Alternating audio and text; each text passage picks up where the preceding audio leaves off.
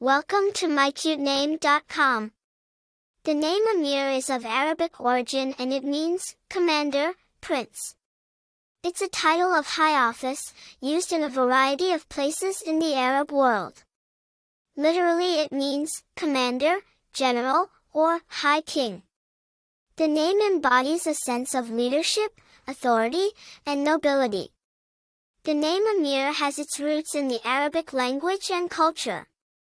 It was traditionally a title given to high-ranking officials or military leaders in the Arab world.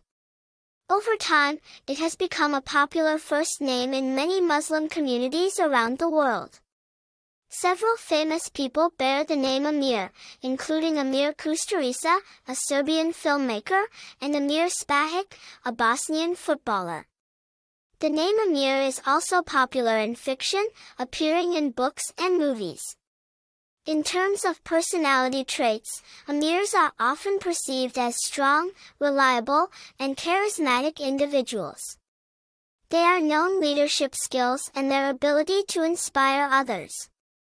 The name Emir is not only unique in sound and meaning, but it also carries a rich history and a strong, positive connotation. For more interesting information, visit mycutename.com.